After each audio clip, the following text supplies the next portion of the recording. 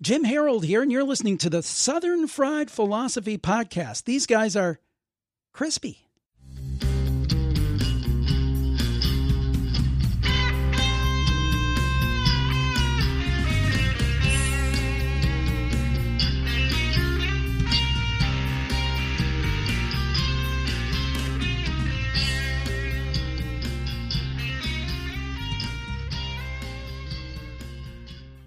Hello, everybody. Welcome to a brand new episode of the Southern Fried Philosophy Podcast, where it's our take on life, liberty, and the pursuit of gravy, and you, the listener, are getting a degree in common sense. We are broadcasting from the ERI studio right here in beautiful Concord, North Carolina. I'll be your host, Biggin, and how about you? We've got a great show lined up for you today. In studio, we've got producer Brian. Hey. And, of course, the pride of Anderson, South Carolina. But most of you probably know him best as the Silver Tongue one. 2016's honorable mention, Father of the Year, the inventor of the redneck egg roll. Give it up to my man, my best friend. What up, Mojo? We've got a joke for all the mind readers out there. Okay. I gotcha. That's good. That's good radio right there. Yeah. Appreciate you guys tuning in once again to the show. You can find us on our website at southernfriedphilosophy.com. They have playable links. Brian is doing an amazing job of putting all the show notes that we neglected to do for the first 3,712 episodes. So that you can go there, check those out for the links for our news articles, our wacky news, special guests, and whatever else we have on there.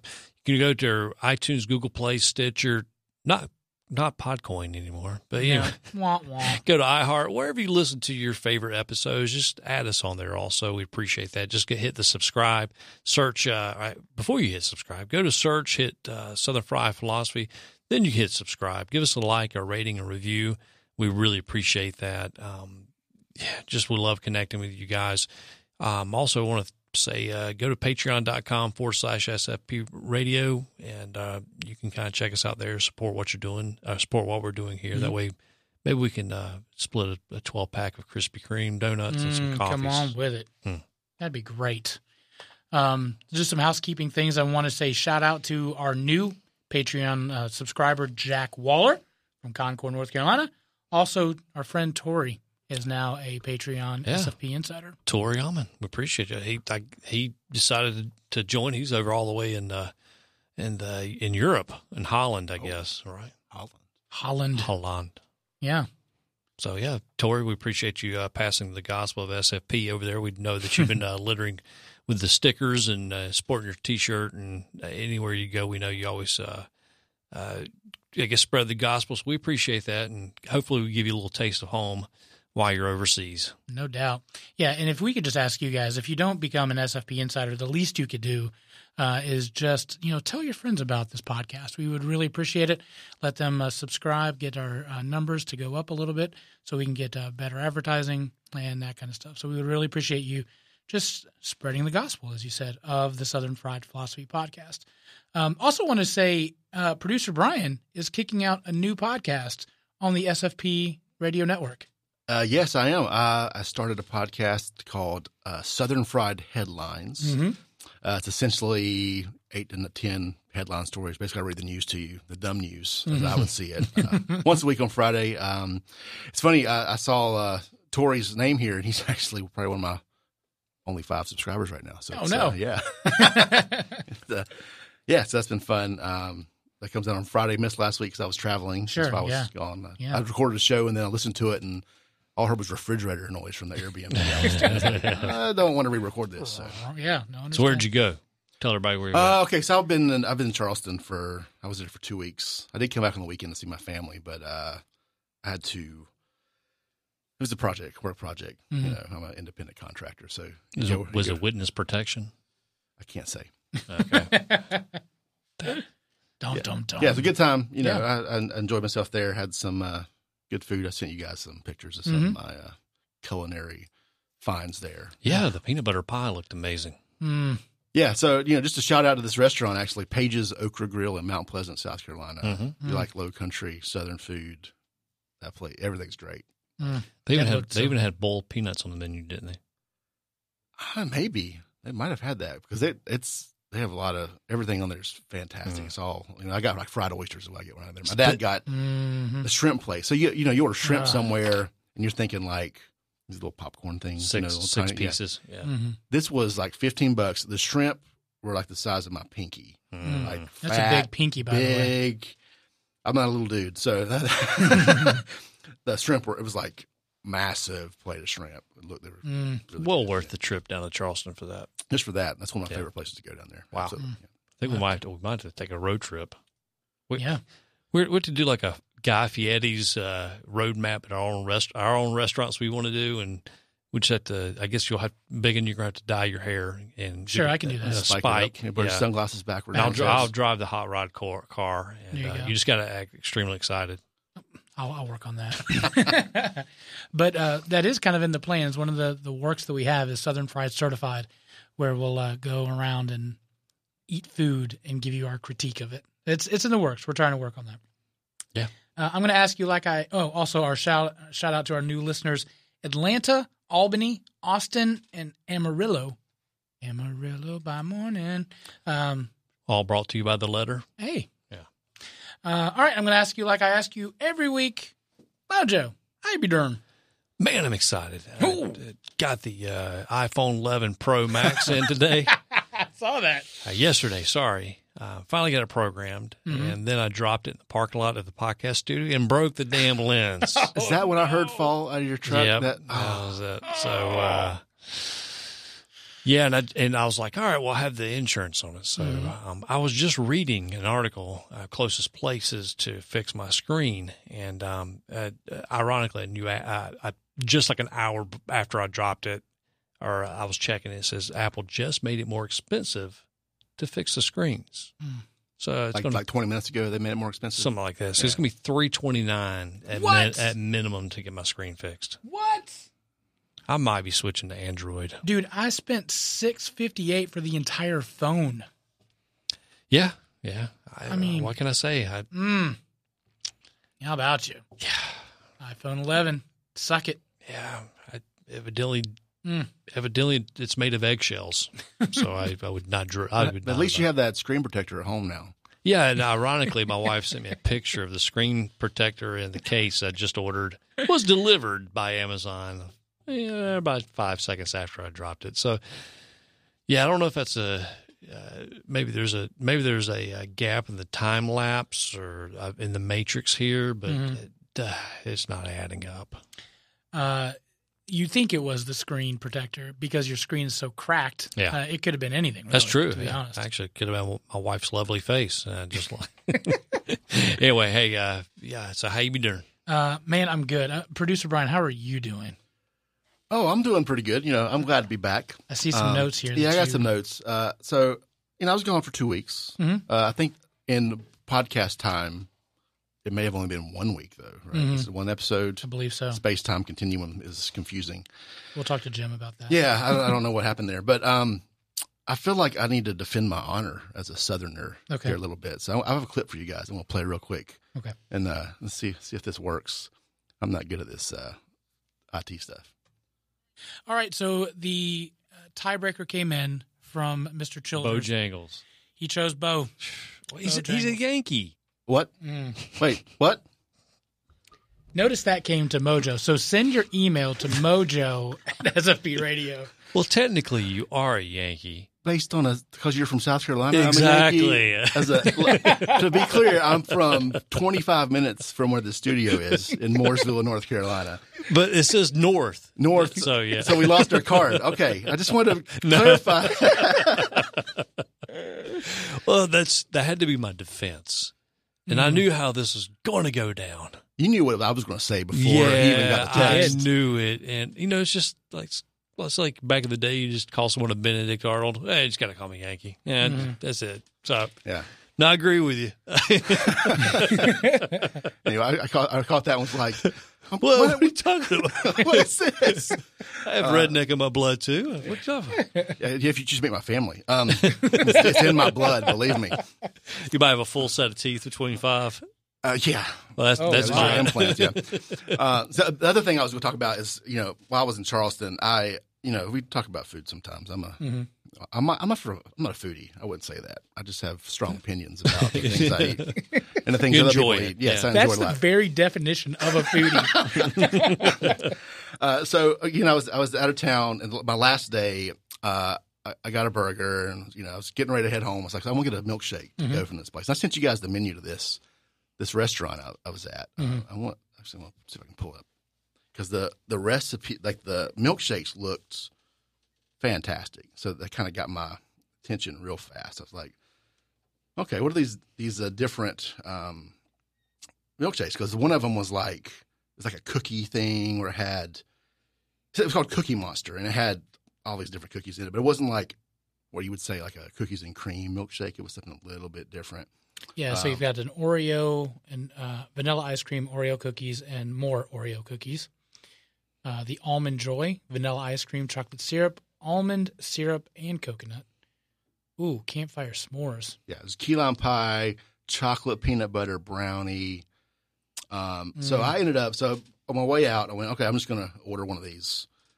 I got the caramel Twinkie. I was just looking at that one. Those are, you didn't, don't adjust your dial, caramel Twinkie milkshake. Ooh. So it shows up, and I'm a little disappointed because the cup is it's kind of small for a $6 milkshake. You're like, that's a whole lot of diabetes. It says $6.25, but it's like $6.25. I'm expecting, you go to Cookout and you get a milkshake. It's the size $2, of your face. $3, and it's the size of your giant Chick-fil-A cup up there. It's like, bam. It's wow. So it's like QT. You get a 69-cent ice cream cone, and it's half the size of your forearm. Yeah, exactly. But this was a $6, $7 milkshake. So I get it, and I got it to go. And I don't know if I got it for here, if it would have been in a proper size milkshake cup for my particular milkshake appetite. You know what I mean? Sure. So I get this thing, all right. I'm disappointed. I pay for it anyway. Walk out the car. Then I taste it. Oh my. It's like had a Twinkie on top, like half a Twinkie just sticking on top of it. You could taste like the cake blended in there with the caramel. I didn't want anything bigger than that cup. Angels started singing. Yeah, there was a Hallelujah chorus. Cherubs. Absolutely. Yeah. It was absolutely fantastic. I want one again just now thinking about it. I've had a lot of milkshakes in my day, but this thing was unreal. I should have paid $10 for it. Now, absent of the Twinkie and stuff, would the milkshake actually had been good also? Yeah, I mean, the Twinkie was an afterthought. So that just kind of fell to the bottom of the cup and I ate at the end. It was, it's a Twinkie. But the Twinkie the ice cream was good. The caramel was really, lots of caramel in there. I like caramel. Yeah, that's one of my flavors. I love caramel stuff. I'm more of a caramel guy than a chocolate guy. This thing, so I think it's called Billy's burger joint in North Charleston. The burger was not bad. I got what's it called? I want a Leia. It's a Hawaiian pineapple. You're making me hungry. Yeah, you're just making me want to eat. The burger was good too. It wasn't the best burger I ever ate, but it was good. It was a good burger for whatever I paid for that. I don't know. So I just had to share that milkshake because I wish I could share the milkshake. Did it bring all the boys to the yard?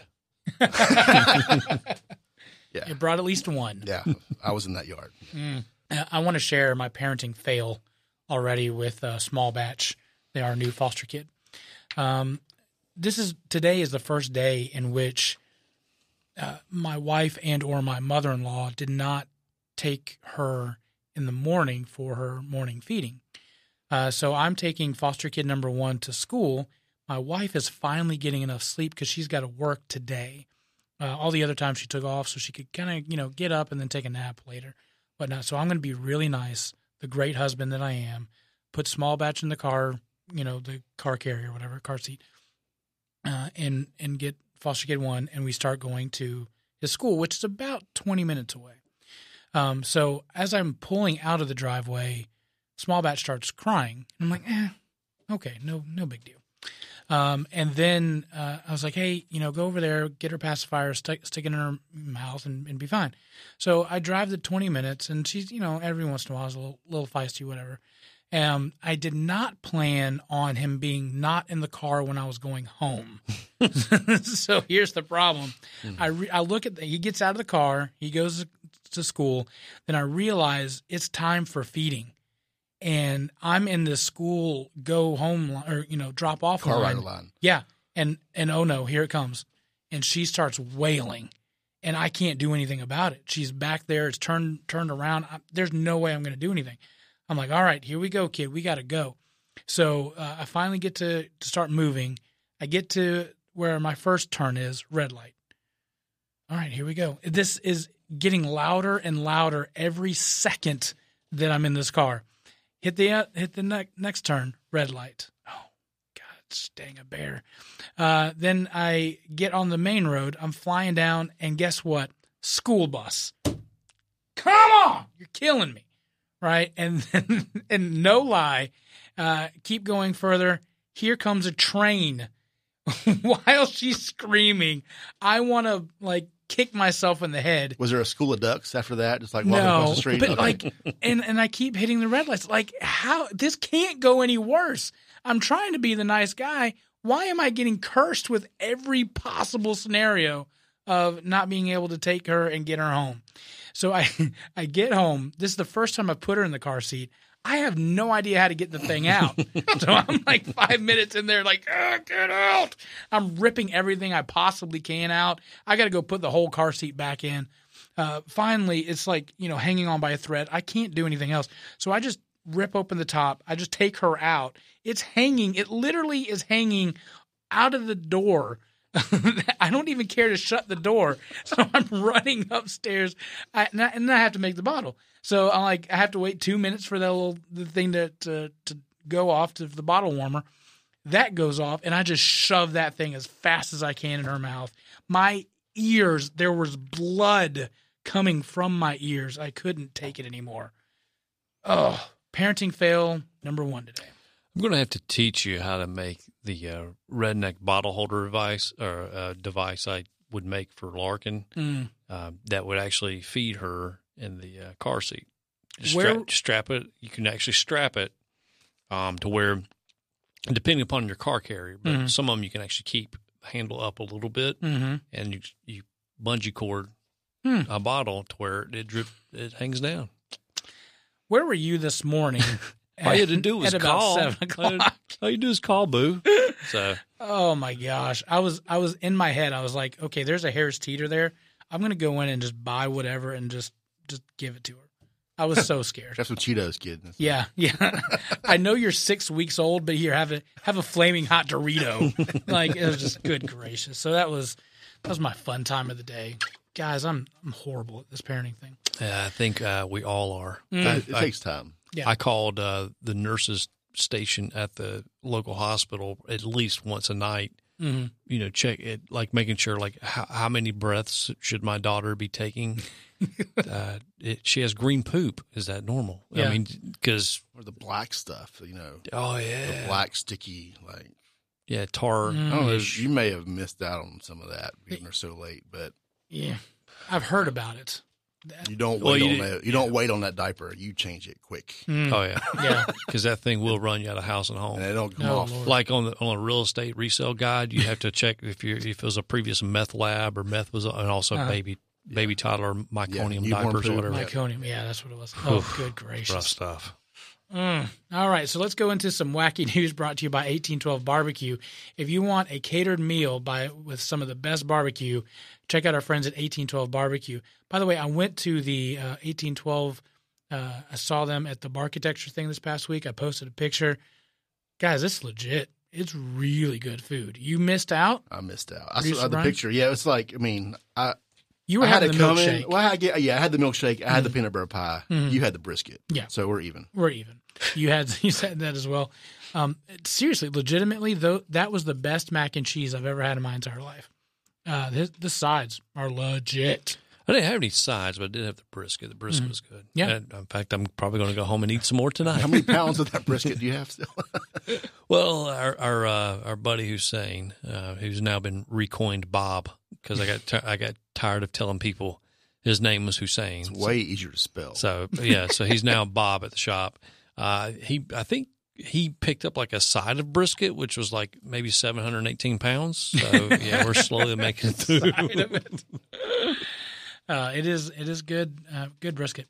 A man in Scotland has been ordered to perform 75 hours of community service after intentionally passing gas as police officers conducted a body cavity search.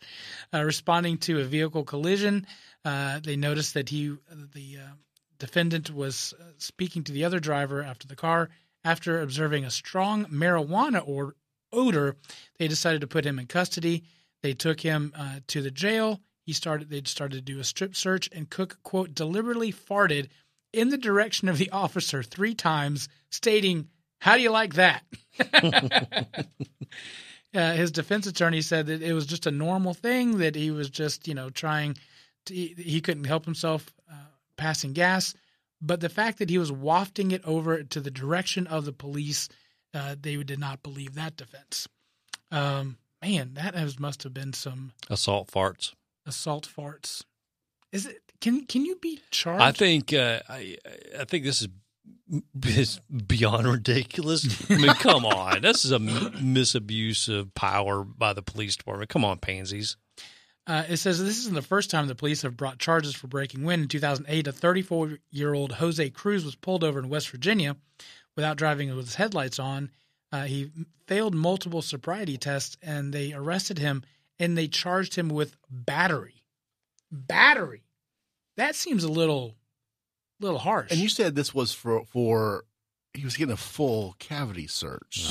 Yeah. So they're already like breaking the seal, right? Right. I mean, yeah. Oh, that's a good point. Like if you've ever been to the doctor and had to have it checked, you push air up the O-ring. bend over, yeah. say one of those situations, you can't completely control everything that happens after that. I'll be honest. I talked to I went over to see CJ, our friend, the chiropractor. He's been on the show. Man, I had to squeeze every ounce of energy into my buttocks so that I would not pass gas while he was adjusted. Yeah, that was the worst. I was struggling on that one. Assault farts. Yeah. There you go. Press charges. Hey, don't worry. This sounds like something that Meck County and Charlotte would do. They let accused pedophiles and rapists, murderers out. But hey, we're going to press charges against the guy who farts on an officer. The 1812 barbecue story started over 20 years ago when Eric and his dad started entering local barbecue competitions for fun. During that time, Eric, a United States Marine, has traveled all over the world picking up flavors and techniques that today is the unique flavor of the award-winning 1812 barbecue. He has honed his craft to bring you the fall-off-the-bone pulled pork, the mouth-watering ribs, and finely crafted beef brisket. Eric has developed his own amazing dry rub and delicious barbecue sauce. And let's not forget those sides, with the coleslaw, smoked Gouda mac and cheese, cowboy baked beans, and to top it all off, banana pudding and pecan pie for dessert. Getting hungry yet? Good! Call or email Eric at 1812barbecue and he can make your next catered meal happen. Weddings, graduation parties, family reunions, and other events will be memorable with 1812 barbecue. Want to try your hand at smoking meats? Pick up your own 1812 dry rub and start the journey for yourself. Shipping all over the world, connect with Eric on his Facebook page, Instagram at 1812 barbecue, or call 704-604-5148. That's 704-604-5148. And email Eric at eric.line@1812bbq.com, and he will be glad to help. Next story, woman dies at 102, and DirecTV charges her an early termination fee. No pun intended. San Lorenzo, California. Isabel Albright of San Lorenzo was among the oldest people living in America. She lived through 2 world wars, 18 presidents, 7 moon landings. She was born before the television and the internet was invented. Ironically, she did not outlive her satellite TV contract. Everything was fine until they went to disconnect. That's when the surprises happened. They realized that she got an upgrade a year ago, and they automatically gave her a 2-year extension on her contract. And because she died, they failed to pay, and a early termination fee ensued after that. $160 for that. She probably also owes late fees to Blockbuster.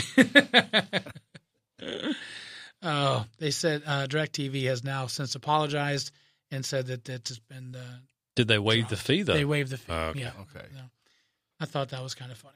That's just crazy that I guess I don't know, corporate peons don't always think before they, or the system just charged them, and how many customer service people did they talk to get that waived? Or was it when it hit Twitter the evening news when, we messed up there? In this case, she actually had to call the news, how they have those action, whatever. Yeah, I'm on your side type thing. They actually had to get them involved for them to go through it. So again, if you would have just had a good customer service at the beginning, you wouldn't have to get the news involved and then have the bad PR and everything else. How many people die in America every day? And how what I'm saying. Let me follow the logic. How many people die every day in America? Mm-hmm.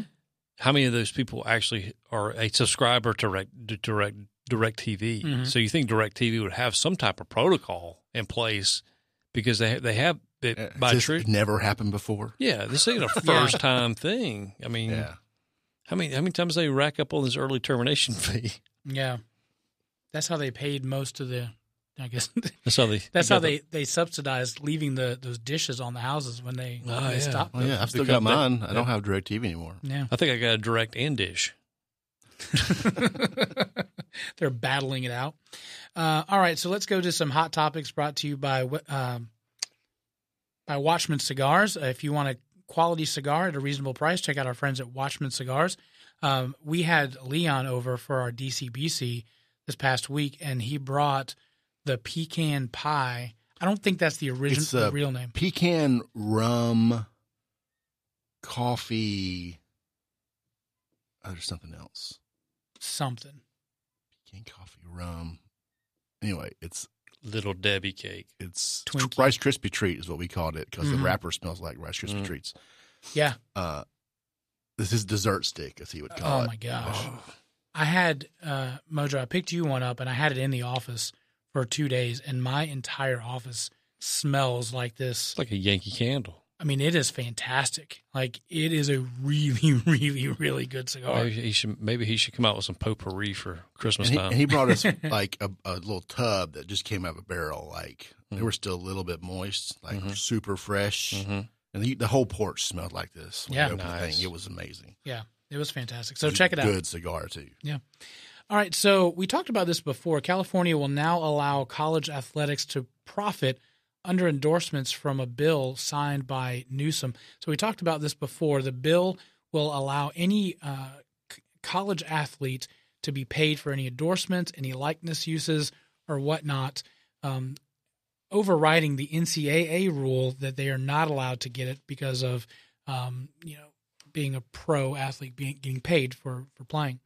The Senate bill was actually passed and signed, and now it's in the NCAA's hands courts of how they're going to respond. That bill is also being duplicated right now. Sources tell me in Kentucky, they're trying to get this thing done as fast as quickly as they can. Also, North Carolina will also be a big player in this as well. What I think and what I wanted to talk about is in California, when this was proposed by Senator Nancy Skinner, the University of California, Stanford, USC, they all opposed this bill getting passed. So it wasn't for the college athletes. It was the colleges were not even wanting to do this. Now the state has circumvented their wishes, and they're just going to go full board on it. It says, I have deep reverence and deep respect for the NCAA and college athletes. I just think that the system has been perverted, and this is fundamentally about rebalancing things. It's all about equality, it's about fairness, and it's about time. So not even the colleges want this thing to pass, and they went ahead and passed it. So the college athlete will have the right to sell their likeness. Right, get endorsement deals, so on and so forth. Where's the fairness in it? They're talking about bringing the fairness back, correct? Right. Well, what I mean, you think Johnny Q. Public, who sits on the bench every week, is going to be able to sell his likeness for the same price as like a Zion Williamson? Mm-hmm. How's it going to be? Yeah. I mean, Zion Williamson is going to be, he's not in college anymore, but right. You have Zion who can sell his likeness for $1.2 million, and you got Johnny Cracker that's sitting on the bench. I wouldn't necessarily call him Johnny Cracker out of the gate. Well, why not? But you know what I'm saying. Gosh, you guys want to edit my stuff out. No, we're good. No, it's fine. But it's funny. But I'm just saying that you guys who might earn $5 in a pack of gum every week. Right. How's that fair? You know, Zion's gonna be driving a Bugatti. Johnny's on the bench, trying to scrape coins up from all his friends to go to Popeyes and stand in line for a mythical chicken sandwich. Yeah, and it's going to be interesting to see how the NCAA is going to respond. They said that as more states consider their own specific legislation to this related topic, it is clear that a patchwork of different laws from different states will make it unattainable to the goal of providing a fair and level playing field for 1,100 campuses and nearly 500,000 student athletes nationwide. So one is saying it's not fair. The NCAA is saying that's not fair. So this is going to be – it's going to change college athletics dramatically. Kudos to Gavin Newsom of California, the governor there, because not only has he ruined San Francisco with, pooping on the street is now illegal, but now he's about to run collegiate basketball or sports there too in the state, because you never know. You might have NCAA may have to make a decision to patchwork the NCAA, and they may have to develop another organization to house the states that are trying to do this. I mean, not only did he ruin San Francisco with automatically crapping, but he's also crapped on the collegiate athletes too. Yeah. So. Okay, educate me here. Isn't the NCAA like a private organization, or is it? It's not publicly. It's not like a. That's a great question. So I'm just wondering how like a state can impose its will on the private sector. Well, it's an organization, right, that they're part of. So the NCAA has these rules, but to be part of the NCAA, to get the benefits from the NCAA, you have to abide by these rules. So if you decide you're not going to do that, then the NCAA will just kick you out. And it really is just going to be for sports, in this case for everything but football, because the NCAA doesn't do anything for the college football sport. Is just everything else. So, but you think Stanford, UCLA, and basketball and baseball, I mean, they're really good at those sports. So I wonder who does it hurt worse if the NCAA is being stubborn and says, "Okay, Stanford, you're not in the NCAA anymore." Who does that affect the most? Does it affect the school? Does it hurt them more than it hurts the sport? I mean, do the students? Oh, well, I'm not going to school in California anymore. I'm going to head to Utah or something. Well, I think it's going to be the other way around. I think the student that could go to Kentucky Duke will go to UCLA because they're going to get paid. We'll stack the deck. Yeah, but they're also not going to get the TV endorsements, from the NCAA. They're not going to be able to do any of that. So I don't know. I mean, it could balance out, but I mean, if I could get paid for doing what I'm going to do in college for, and get $1 million, and I have to go to another school that doesn't pay for that, that's going to be a tough call. What do you think, Mojo? Everything is terrible. All right. Well, if you are in the market for a high-quality cigar for a very reasonable price, you must check out Watchman Cigars. Watchman Cigars is a family-owned business that puts the customer first with the best customer service in the business. Watchman Cigars offers the Habano for a full, spicy flavor, the Connecticut for a mild, easy-to-smoke option, and the Maduro for a strong, powerful experience. They even do specialty blends and partner with you to provide a custom exclusive line just for you. Watchman Cigars has all your cigar needs. Follow them on Facebook and Instagram at Watchman Cigars 1991 or email Leon directly at Watchman_cigars@yahoo.com. That's Watchman_cigars@yahoo.com, or check out the sponsors section of our website. Speaking of things that are terrible, Southerns, we can insult people very nicely. There's an article from Yankee, the Southern thing, that says these are thinly veiled insults from the South. I want to get your thoughts on them. 13 of them. I just love how you don't care what people think. That's basically saying you don't care about nothing, do you? That could be taken many ways. It could be taken like, "Hey, you got a brass pair there." Yeah. It could be. Yeah. Yeah, I don't think that one's not terrible. I don't think. Terrible. The next one, you lost 10 pounds. What a wonderful start. Yeah. That's nice if you like that sort of thing. How many times I probably tell my daughter that in a week? How do you like my clothes? Well, it's nice if you like those. Mm-hmm. Yeah. Of course, the traditional bless your heart. Yeah, I almost said that when you gave your baby story. That is like that. No, but bless your heart that's like saying, that's like taking the Lord's name in vain in the middle of church revival. You know what I'm saying? Yeah. If you're attuned to it, that's what it means. Yeah. The other one is thank you for sharing. That one means, I don't really care what you're saying. God love him. That's also another one. Like, oh, he's special. Uncle Ray. God love him. I love him. I like this one. Dinner was good. I must have been hungry. Implying that That's like implying that if you were, It wasn't weren't as good. hungry, I just was really hungry. right? Yeah. Yeah, but they could also be taken in a positive way too. Because I've had people that you invite over that you have like an 8x10 casserole dish full, and then they eat everything. Yeah. So that delicious. I'm gonna put it somewhere. That reminds me of our new Patreon subscriber, Jack Waller, who will eat an entire 8x10 Bottomless pound. hole Waller. Right. Yeah. That was pancakes for 12. Where do they go? Jack's over there. Yeah. Jack ate 'em. All right. That blouse makes you look slimmer. Saying I look fat. And everything else? This skirt is too big for me. Do you want it?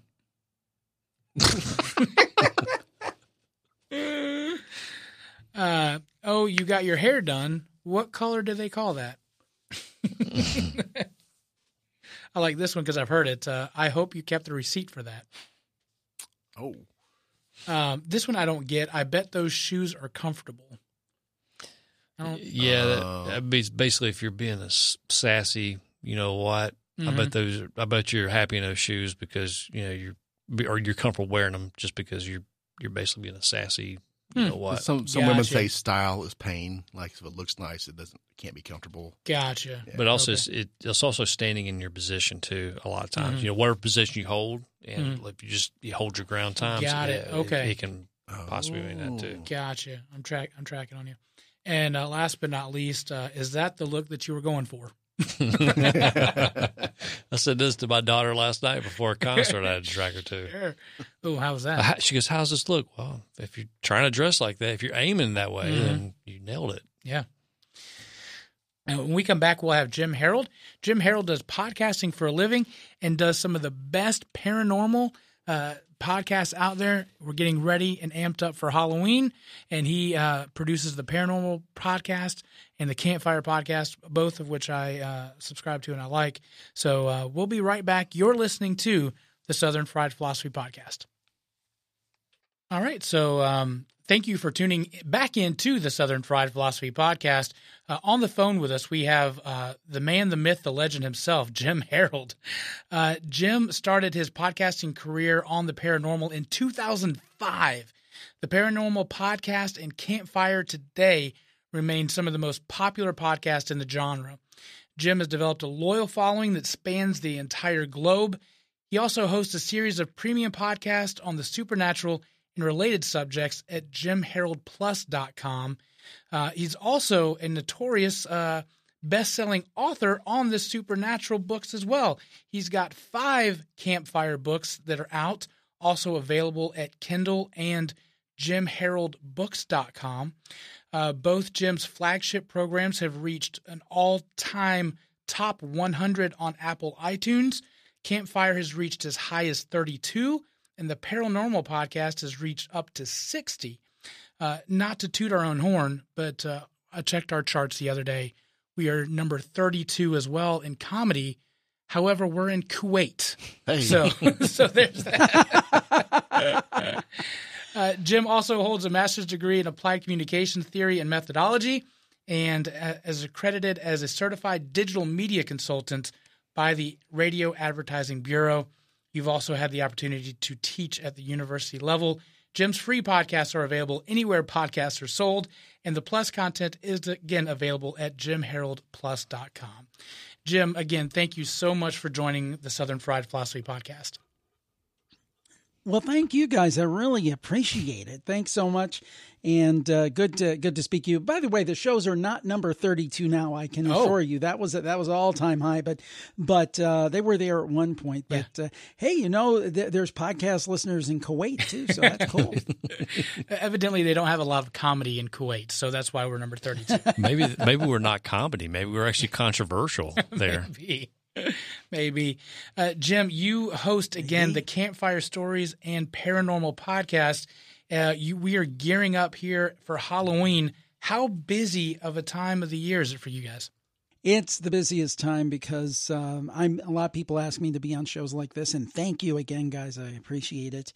And we're trying to do more. We do a little bit of live video.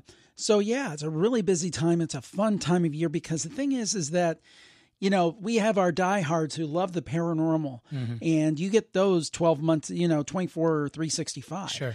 But the thing is that this time of the year, everybody gets into it. So it's a great time to bring in new people and introduce them to the shows and so forth. So, yeah, it's great. It's like the Travel Channel now. Like every show is about ghosts and paranormal and scary. Right. It's our Super Bowl. It is.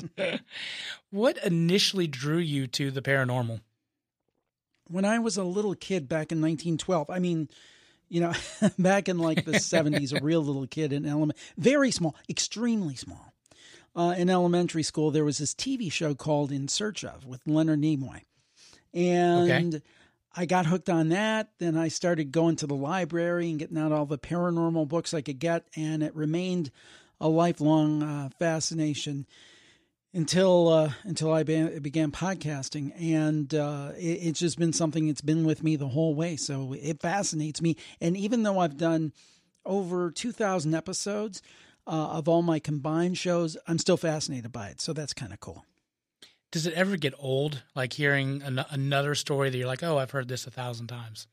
Well, sometimes you do any job, you get tired. I think Sure. If I said that you don't get tired sometimes, that would be disingenuous. But I got to tell you, the cool thing, for example, Campfire, which is basically my true ghost story podcast. There's other things like UFOs and cryptids and things like that, but a lot of ghost stories.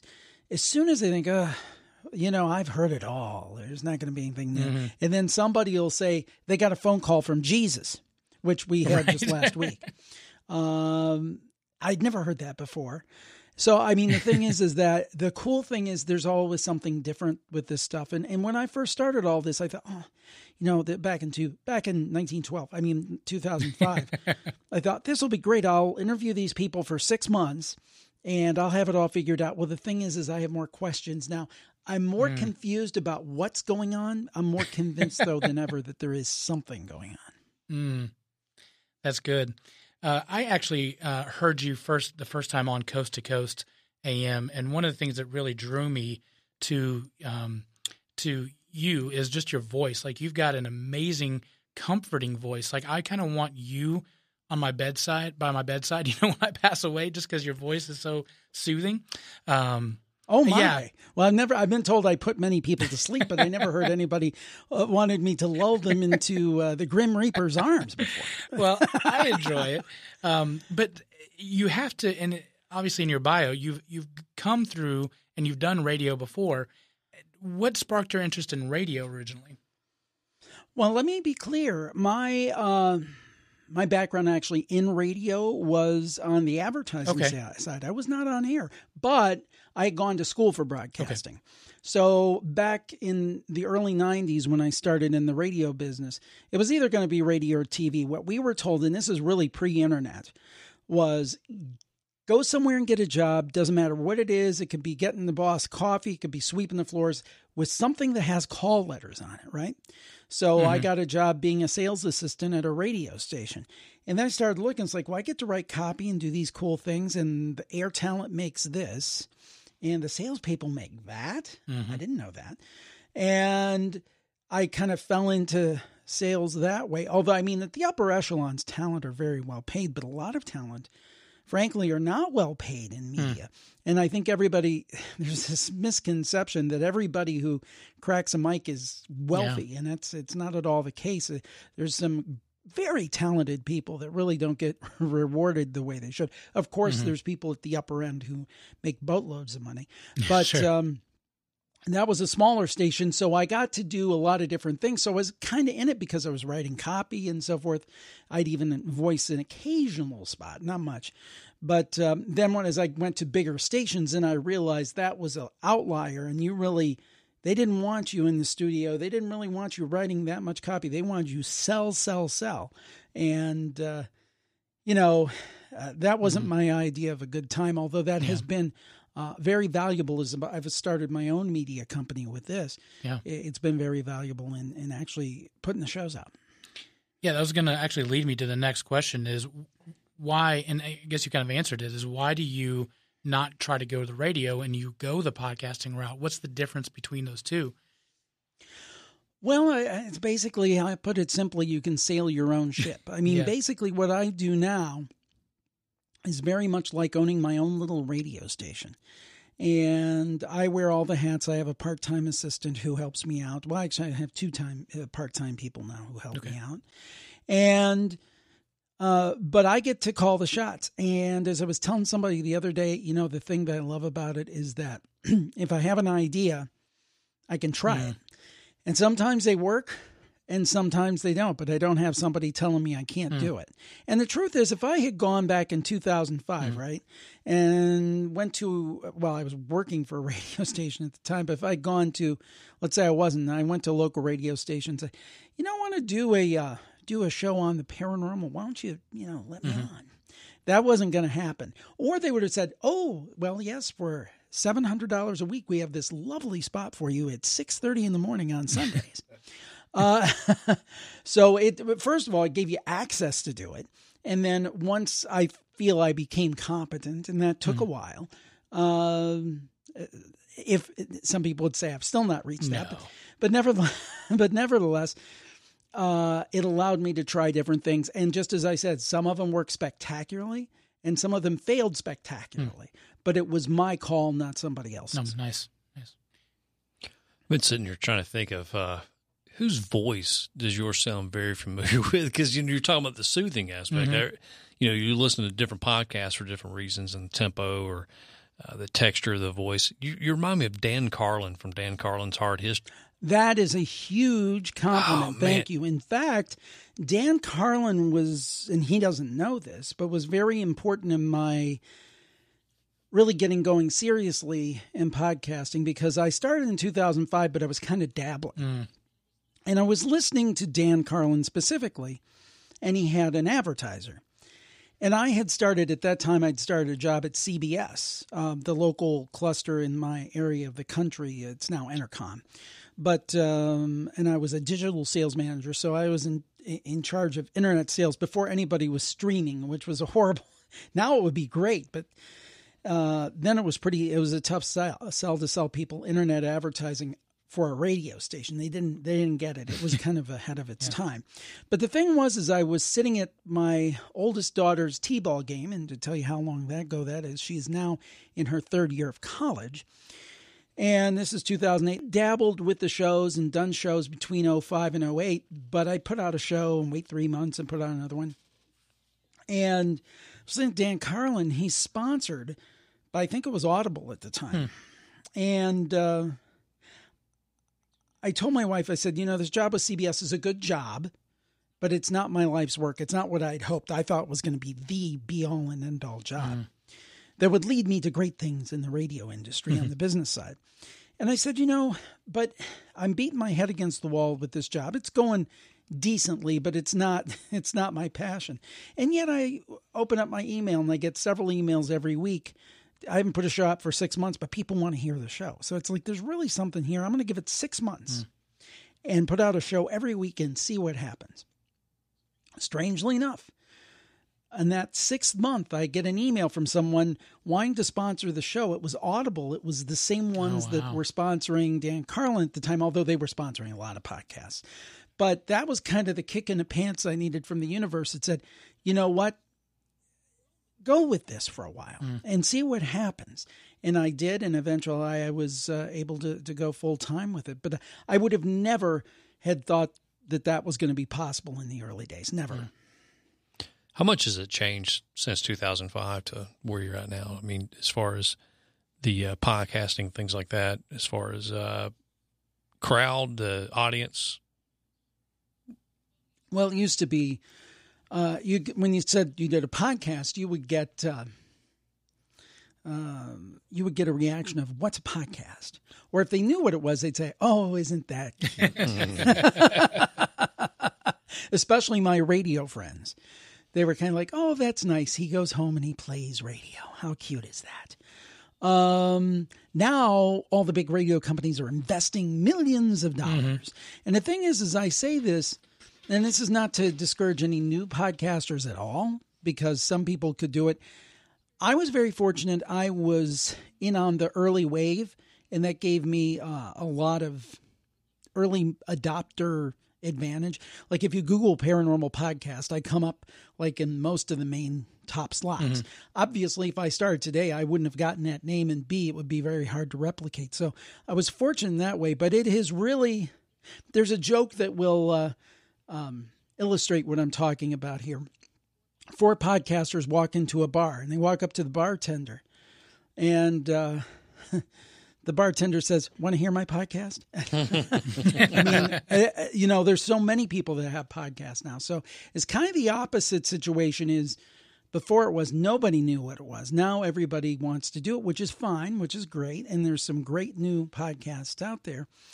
But the thing is now it's almost overcrowded. So it's very tough to cut through. And it's even tough for an old guy like me to cut through.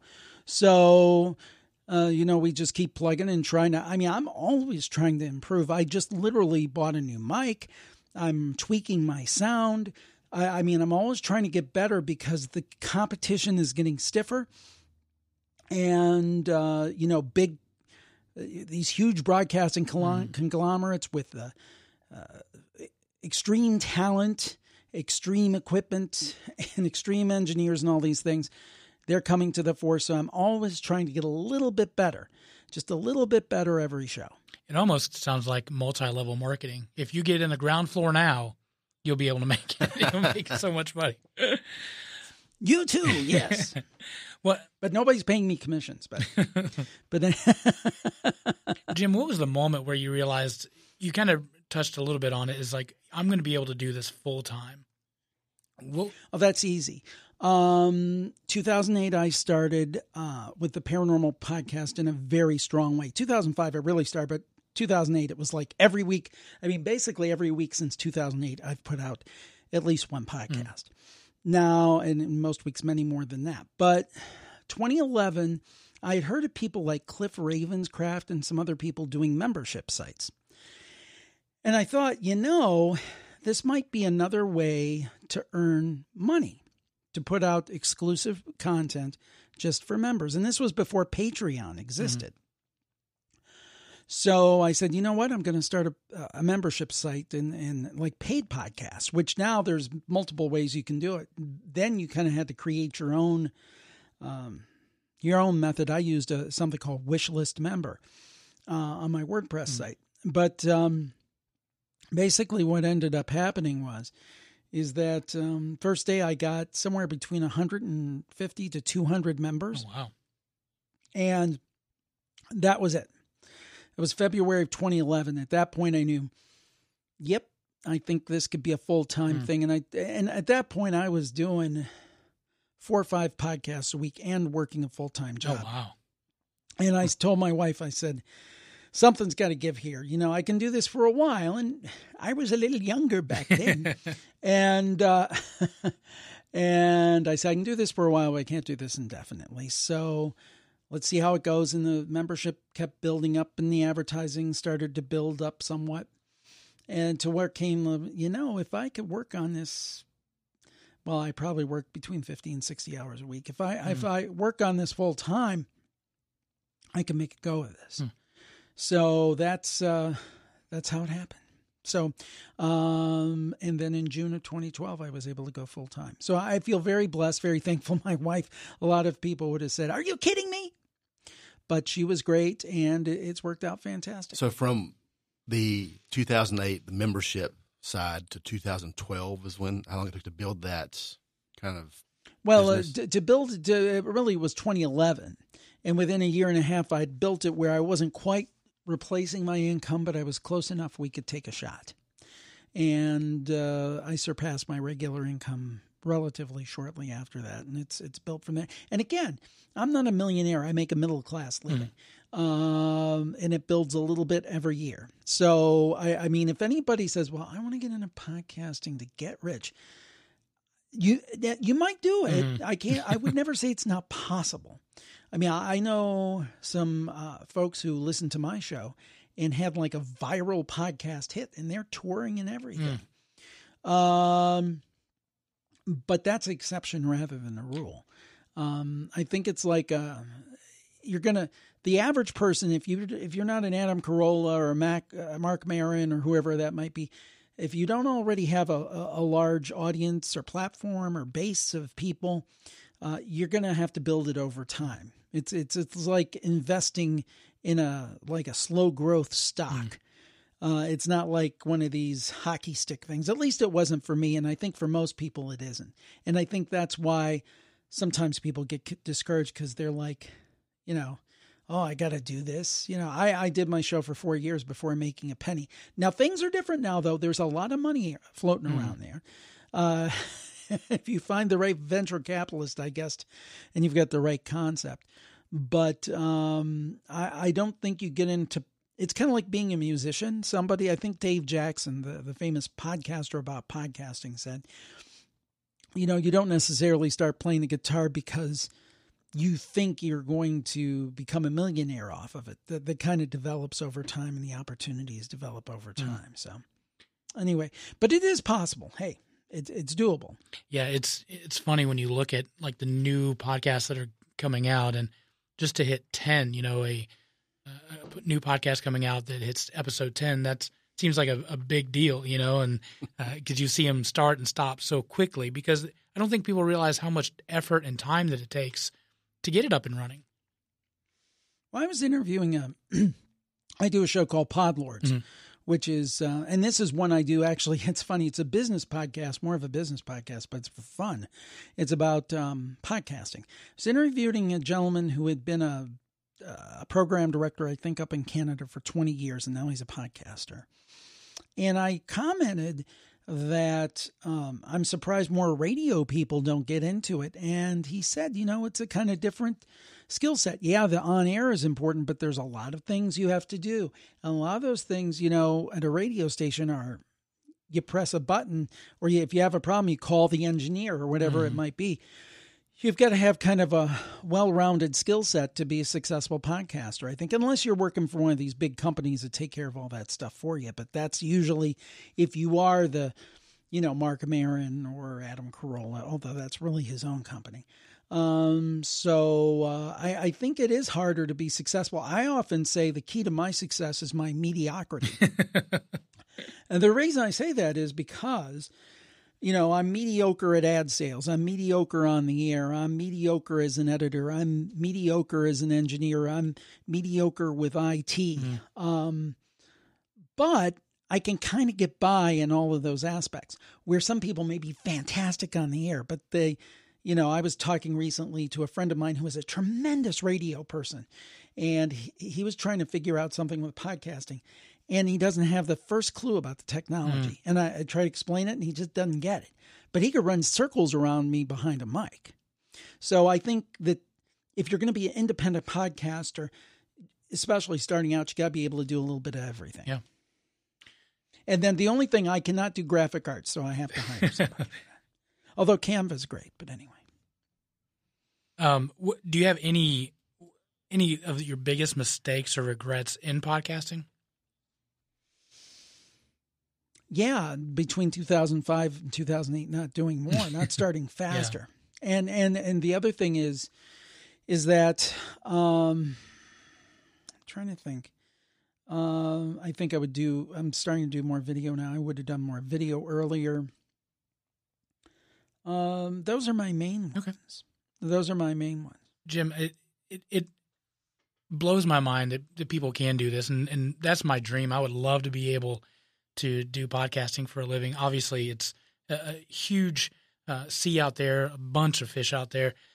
And again, we talked about how it just takes so much time to do it. What is a normal week look like for you behind the scenes? Well, I usually do my recording on Wednesdays and Thursdays.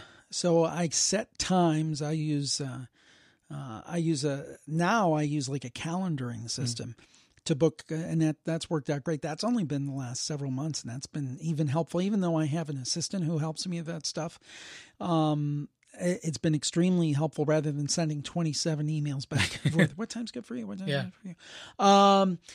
But really Monday, I just kind of catch up with all my email over the weekend. Monday and Tuesday are a lot of editing. Wednesday and Thursday are a lot of interviews, and Friday is like a cleanup day. Now, during the summer, I have my eldest daughter doing some editing for me, but she's back in school now, so I'm back on. And I have in the past hired editors. The problem is I'm so picky about how I want things that it's like, I'll just do it myself. But I've worked with some great editors. It's not to besmirch them in any way. But when you're editing 5 or 6 shows a week, and then now I've I was letting some third parties handle my ad sales, which was always kind of ironic because that was my profession. But I kind of think there were 2 things. That one, I didn't want to deal with it anymore. I was kind of tired of it. And the second thing is I thought, well, these big agencies won't talk to me. Well, the truth is, it's going better since I took it back. Much better. And it isn't actually because, well, I don't want to get into it, but it's actually not that much more work. And I'm doing far better in my percentage of ads sold and all that good stuff. So there's just always something to do. Yeah. And that's if everything's working right. That's, you get into situations where your website will go down or, unexpected stuff. So it's just really, it's a full-time gig. Yeah. And it's really more than a full-time gig. I probably, like I said, 50 to 60 hours a week. Wow. And the tough thing about being a business owner is if something goes wrong, there's nobody to call. It's you. Yeah. So, but all in all, I wouldn't trade it for the world. It's fantastic. Yeah. Let's talk about your shows. You've got several of them. The Paranormal Podcast. That's an interview format, ghosts, UFOs, blog, Bigfoot, cryptids, all those. Yeah, that one is very, you talked about Coast to Coast AM. That's very much a similar style kind of show. I don't take call-ins, but I'll interview actually many of the same guests and just do my own spin on it.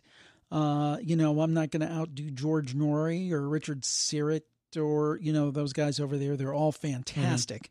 And it's a great show. And of course, the late great Art Bell. Nobody's going to be Art Bell. There's no way. There's no reason to even try because there's only one of him. It's like trying to be, although now I don't think a lot of people even know who he was, unfortunately, but it's like trying to be Johnny Carson. You're not going to be Johnny Carson. There was one Johnny Carson. But the point is that, it's just my take on interviewing these people about their theories. And just because, and I used to have this problem with Art. I used to listen to him and I told my wife, I was like, how can you interview all these people? They're opposed to each other, but I wasn't getting it. The point is that I don't have to necessarily agree with theory A, theory B, or theory C. I'm just a facilitator to get that message out there and then let the audience decide. That's key, because one of the things that I love about you and George Norrie is it doesn't matter what anybody says. It could be so, in my opinion, completely far left or right or whatever, just out there.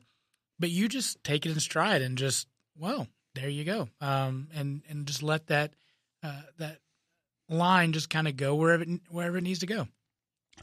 Well, I'll give you an example. Now, I draw the line, and I have actually stopped interviews, and they've never seen the light of day where somebody started, insulting one group or another or those kind of things. And then I won't deal with hate speech or anything like that. That's not permissible. We don't do that. But the point is that, for example, I've had flat earthers on. Now, do I believe for a minute that the earth is flat? No. But this person has this perspective, and there's a reason for that perspective, and there is to them, a logic to it. So why not take that half hour, that 45 minutes, and that's basically where those interviews end up about that time. Why don't we take that time and just do a thought experiment? And let's just talk about this person as though that's a possibility and explain to me why that's possible and why you believe that. And then at the end, we can sit back and we can say, well, that was interesting. Yeah. That was entertaining. I don't believe a word of it, but in terms of, and I'm talking more about the professional guests. I have a different attitude on my campfire callers, and I'm sure we'll talk about that. But in terms of my professional guests, it's like, okay, you've got theory X, you tell me why, and then we'll all decide in our quiet hours if it's something that we buy into or not. There are flat earthers all around the globe. Well, my favorite was I got to tell a funny story now. There was, I won't even mention the guest, but he said that he could teleport. And I have the Rodecaster Pro here, and it has those little sound pads where you can hit different sound effects. And it was almost like I felt like hitting the cuckoo button, But no, you say you can teleport. Explain to me, how does that work? That's just because I don't see it as valid doesn't mean, and maybe he can, maybe I'm wrong. Yeah. So I think when you go into something like this, you have to have an open mind, because I don't want to be one of those places where people are going to call in and they're going to think, oh, I'm going to be laughed at or made fun of, because that's not what I do. Well, speaking about people calling in, let's talk about campfire stories. That's probably my most popular show. I would say that's the show that's allowed me to do this full time. Just people love that show. Basically my attitude, first of all, I will say that I believe the vast, vast majority of people are very sincere in what they call in about. And I believe they believe what they're telling me. And many times, I've made the statement to people when they've had a really incredible situation. I'll say, A, either you're making that up, or B, that is the most stunning proof of the supernatural I've ever heard. And I believe that they've actually experienced something, and that something wild has happened to them. We had a call a week ago. It was on last week's show. And as we record this on August 2nd, and it was a gentleman, and I believe him 100%. He said that he was watching TV. He was in his early 40s at the time, and his phone rang, and he picked it up. And he said, "Hey, Keith, how you doing?" And he was like, "I'm okay." He's like, "Yeah, well," the person on the other end seemed very calm, very reassuring, very kind. Said, "I really, I wanted to see how you were doing. I haven't heard from you for a while, and I'm going to be seeing you soon, and I just wanted to make sure you're okay." And Keith said, "Yeah, I'm fine." He said, and Keith started thinking, geez, I better see who this is, because I don't want somebody just showing up at my house. I'm not ready for him. I don't know who this is. He said, I'm sorry, I'm not placing your voice. Could you tell me who this is? And he said, "Well, sure, Keith, it's Jesus." And Keith thought, okay, somebody's pranking me. And he said, "Well, thank you very much for calling, and have a nice day." He didn't cuss him out or anything. And he hung up. About a week later, he had a massive heart attack that almost killed him.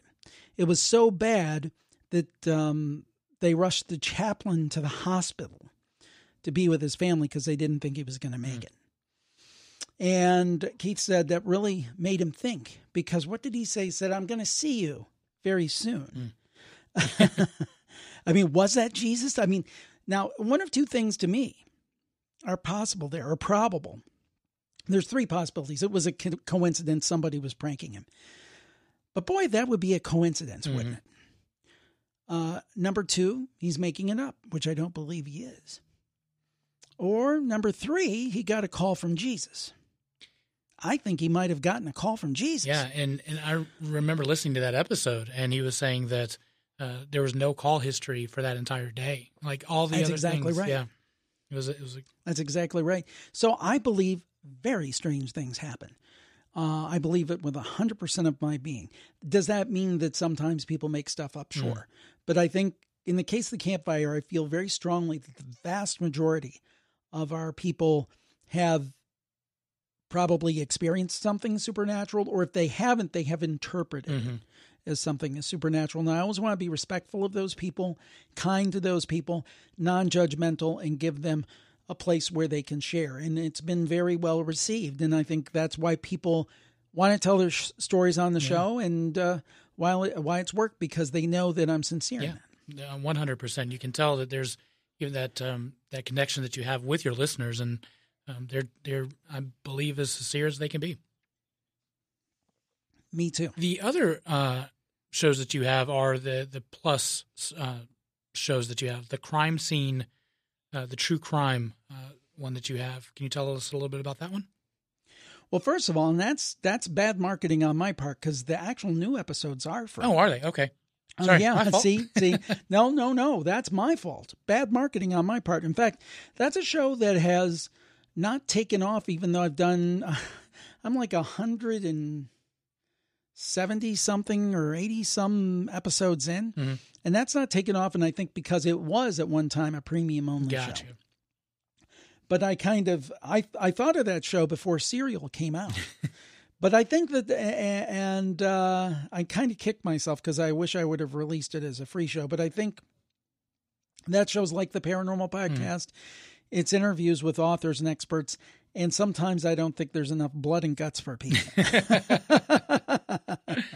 It's kind of like, Keith Morrison from Dateline is doing a new true crime show. Yeah.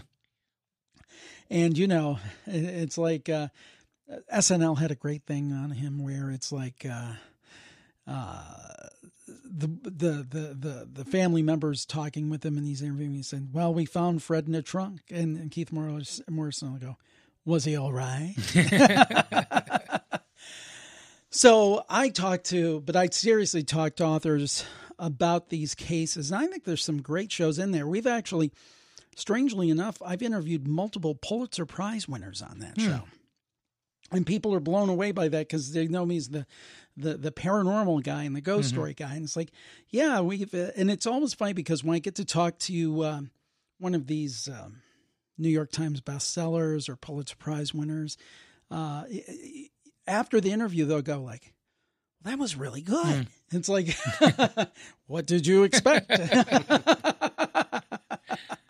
I think you didn't expect good. Yeah, I love doing that show. I think it's fascinating. And I think I interviewed, if you're familiar with that show, Mindhunter, I interviewed the gentleman that works with John Douglas, who the Holden Ford character is based on, who writes his books with John Douglas and has done, I think he did the book Mindhunter. And it was fascinating to talk about serial killers, for example, and just to see, because to me, that's one of the great mysteries. I mean, I could see in the course of life how if somebody would, let's say you're in an argument, let's say you're in a bar and somebody throws a punch at you and you throw a punch at them back and it hits them and unfortunately they like fall and bump their head and they die. I see how that could happen to a normal person. Maybe a little bit of a hothead, but, I see how that can happen by accident, right? I don't understand how somebody can kill 15 people and, cook their remains. Right. I don't understand how, we had Israel Keys is a serial killer that a lot of people don't know much about, but what he did was, and this is incredibly diabolical, he would plant kill kits all across the country, and then he would fly to random markets where he had these kill kits and kill somebody and then fly out. And then nobody would ever connect him because he's not even from the area. Oh, wow. So, I mean, what could drive somebody to do something so twisted? And I think that's, those are fascinating and disturbing. I mean, I find that show way more disturbing than the ghost story shows. Yeah. Really. I mean, it's just because a ghost I can understand, some of the possible explanations for it. I can't understand why someone could be so cruel to people and do such diabolical things. So it's one of those shows I from time to time I'll say, this doesn't get the listenership of the other shows, and maybe I should stop doing it. And I just keep doing it because I love doing the show. It literally makes me no money, but I enjoy doing it. Is that probably one of your most favorite ones to produce? Yeah. I mean, in terms of just yesterday, I interviewed a TV reporter from North Carolina, and we talked about a murder case that was actually in her neighborhood about this seemingly, perfect married couple in the suburbs, and the husband murders the wife. Why does somebody do something crazy like that? I don't know the answer. Yeah, it's incredible how the mind works. There was a TV show on Netflix called Push, and it just takes an unsuspecting person and goes through a process to see if they can even push somebody off the ledge. We talked about that show before. Oh, yeah, I saw that. That reminds me, there was a thing called, I'm trying to remember, it was the Milgram experiment, something like that. The Milgram experiment. And this goes back to, I think, the 60s. And actually, this has been, psychologists have basically banned this kind of thing. But what they did is they took a regular person, right? And then they put them in a clinical situation. I think this was like 1962, 63, somewhere in there. Mm-hmm. And what they did is they had it set up, and they would ask the person, we're going to put you in this room. There's an adjoining room. There is a person hooked to electrodes. And we're going to basically give this person electric shocks. Oh, wow. But they weren't. It was fake. But the experiment was to see what the person would do. Would they administer electric shocks to a person? So basically, I got it wrong. Basically, the participant was told they had these controls. And they would administer the electric shocks, and it was on like a dial, right? It was like a dial from 1 to 10 or something. And then he would say, okay, administer the shock. And there was a person on the other side who was not getting a shock, but they would yell as though they were getting a shock. Wow. Yeah. And then they keep upping the thing, and the person would be like, oh, please stop, please stop. And he's like, disregard that. Number 8, apply the shock. Oh, no. And they would experiment to see if they would do it. And a lot of people did it. Because, you know why? The person telling him to do it had like a lab coat on and had like this authority figure thing going on. So people can be twisted to do some very disturbing things. That's why I always keep an orange road cone in my car, because people fear an orange road cone like none other. You can put that anywhere you want, and people won't touch it. That's a good point. We'll go to the next show, Podlords. You kind of talked about that one earlier, interviewing podcast royalty about the medium, the past, present, the future of podcasting. Yep, that's what we do there, and I really enjoy it. And I just love to talk about podcasting, as you could probably tell from before. So yeah, no doubt. And I have a lot of opinions, so it's a good outlet for me. I'll definitely check that one out. I haven't done that one yet. And Soulmate Stories with your wife. Yeah, that's a new one with my wife, and we're still working on a format for that. Part of it is people calling in with these wild stories about how they met their significant other, and then we intersperse some light banter, and that's kind of like Podlords and Crime Scene. Those are ones that I do for the love of the shows. I'm still figuring out how to make money with those. Sure.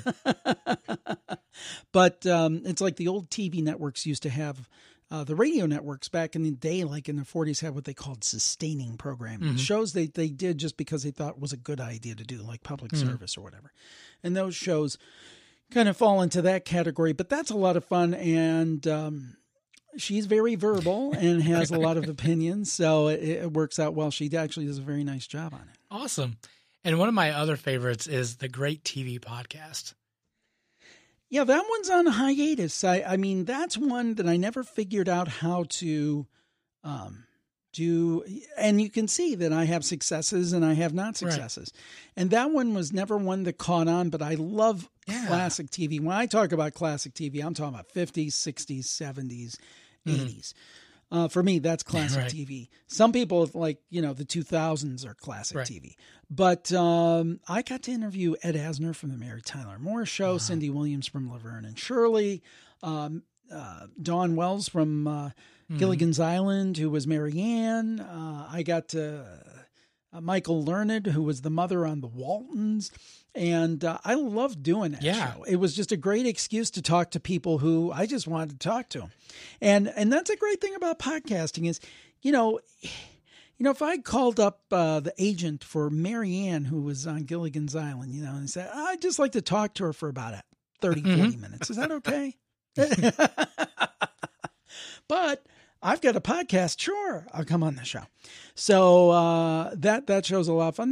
That's one. See, what I tend to do is if I've got something that doesn't quite click the first time, I kind of let it hang around until I think how to rework it and maybe give it another shot. I don't give up easily.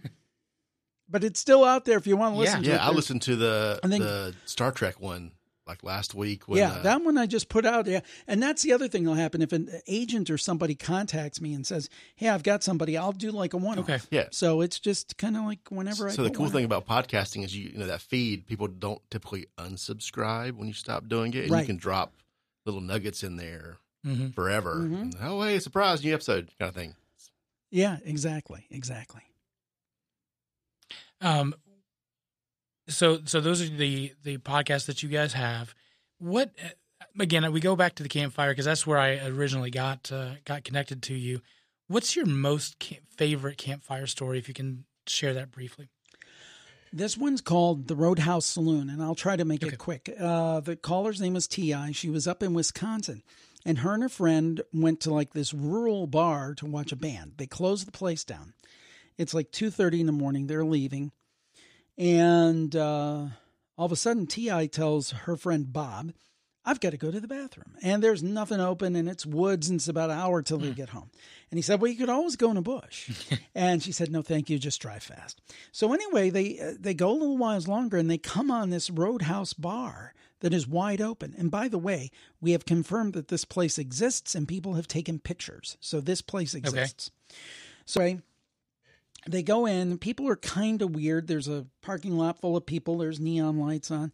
And they're kind of smiling, but they're not talking a lot. Bob goes, gets a couple beers. T.I. goes to the restroom. She comes back. And they start talking. And all of a sudden, this one guy with rotten teeth comes up to her, wants to dance. He put Chubby Checkers Let's Twist Again on the vinyl jukebox. Oh, wow. And he wanted to dance. And he's smiling with his rotten teeth. And T.I. has a cane, and she holds it up and says, I don't do a lot of dancing. And she said in this case she was actually glad she had that to beg him off. So he left. But that will come back in the story. So anyway, they're talking. There's this Old West mural on the side of the wall. The mural exists. I've seen pictures of it. Okay. So anyway, it's got a bartender, and it's got some ladies and in it and different things like showgirls. And the thing is that they notice that the people in the painting are the same people in the room. I'm like, that's weird. And then Bob says, well, maybe the artist did this as an homage to the regulars that come here. Gotcha. And he even told her he was glad that they'd stopped there because he'd heard about this mural because he was an artist too. So anyway, they're talking and blah, blah, blah, so forth and so on. People still kind of acting a little weird, kind of smiling but they don't think much of it. Then they notice there's these double door saloon doors in the mural. And they notice something they didn't notice initially. There's two like misty shapes in the doorway. And they talk a little bit and they look back and they're a little more developed in. And one's shorter and one's taller. Looking a little more, the taller one seems to be a man. The shorter one seems to be a woman. I look a little more and the shorter one has curly hair and boots, and T.I. has curly hair and boots. And then, lo and behold, they see a cane Well, T.I. has a cane. Oh, buddy. Uh-oh. I'm out. Gotta go. And they're like, that's what they said. They said, you know what? We better go. It appeared like a Polaroid picture that they were literally developing into the mural, but the story's not over yet. They walk out the door. They close the door. T.I. said the place looked totally dark, like it had never been opened. And as they were going back, the people were beckoning for them to come back in. But once they closed the door, everything was totally black, like it had never been open. All of the neon signs off. They turn around to look at the parking lot. There's a car there. One car, their car. So they get out, and Bob peels rubber, as they say, and gets out. Now, the story's still not over, though. T.I., being a much braver person than me, says, I'm going to go back. I'm going to check this out. So she goes with a friend. Now, she doesn't wait till 3 o'clock in the morning. She goes like at 7 or 8 at night. Okay. A couple of days later, it's with her friend. Bob was smart. He didn't go. But anyway, there's a jukebox there. Remember that vinyl jukebox I told you about? There's a jukebox there. It plays CDs and there's no chubby checker on it. And then she's talking to the bartender and she says, you know, I was in here the other day. There was this big, good-looking bartender in the back. And she's like, I'm sorry, ma'am. There's nobody like that here. The only 2 bartenders are me and my elderly father.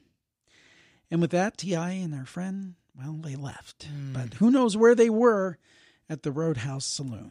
And that's my favorite campfire story. Oh, wow. Whew. Chills up and down the spine on that one.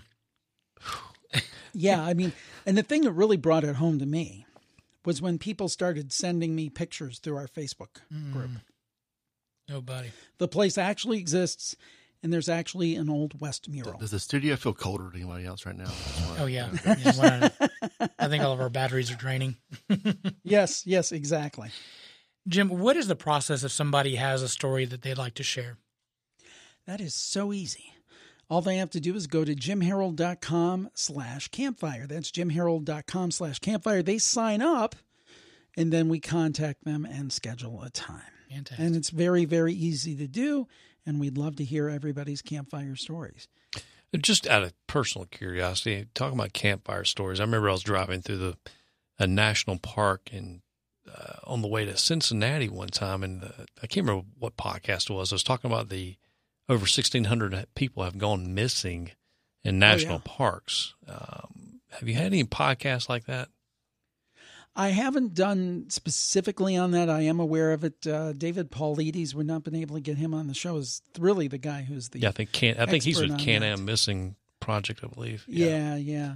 And he's been on Coast to Coast many times and so forth. We've not had luck in getting him on. We've tried many times, which is odd because we've had Eric Von Daniken, who wrote Cherry of the Gods. I mean, we've had some of, pretty much the biggest names, pretty much everybody, but he's one of those we just can't seem to get for some reason. But I am familiar with that.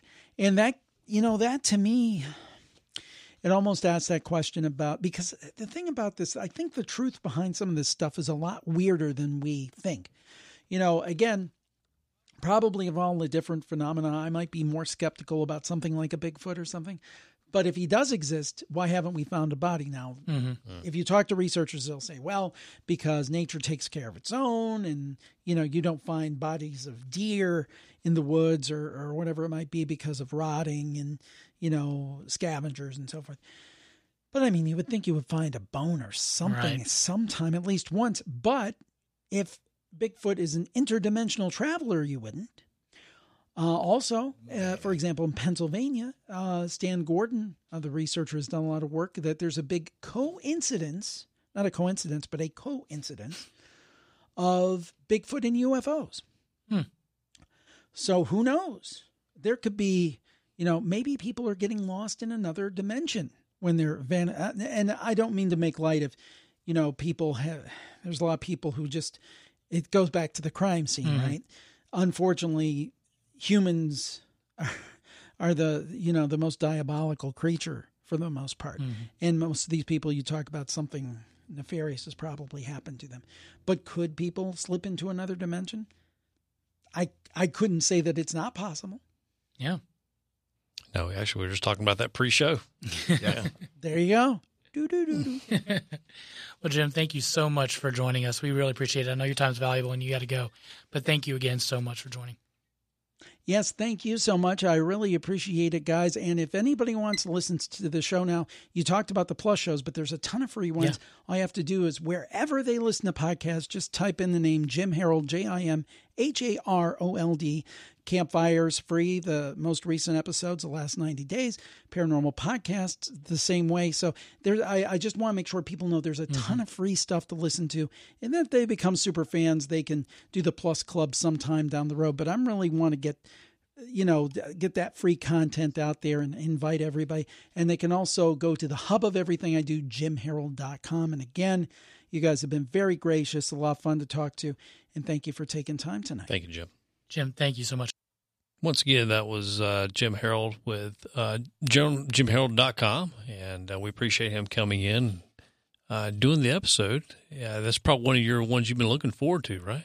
Yeah, I do love listening to his stories, those campfire stories, and when you're working late at night and there's nothing else to do, and you listen to that podcast, you do kind of get your hairs to stand up. No wonder you're having trouble sleeping.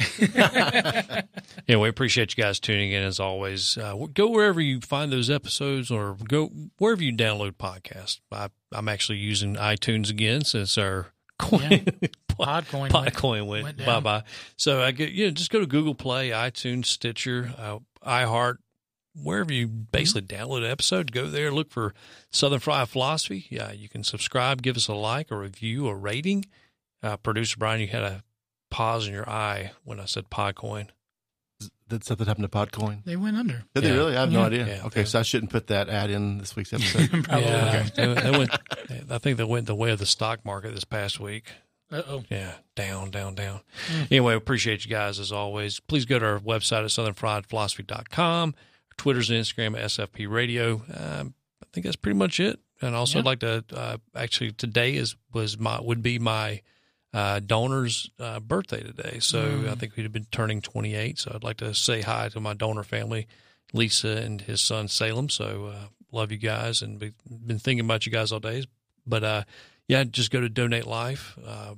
You're not going to be using the organs when you pass away, and just do that. Save someone else's life if you can, and we appreciate you guys tuning in. Yeah.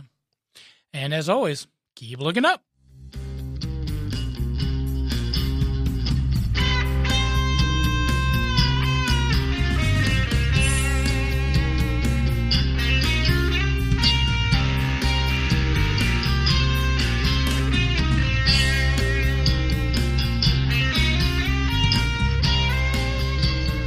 You're listening to the SFP Radio Network.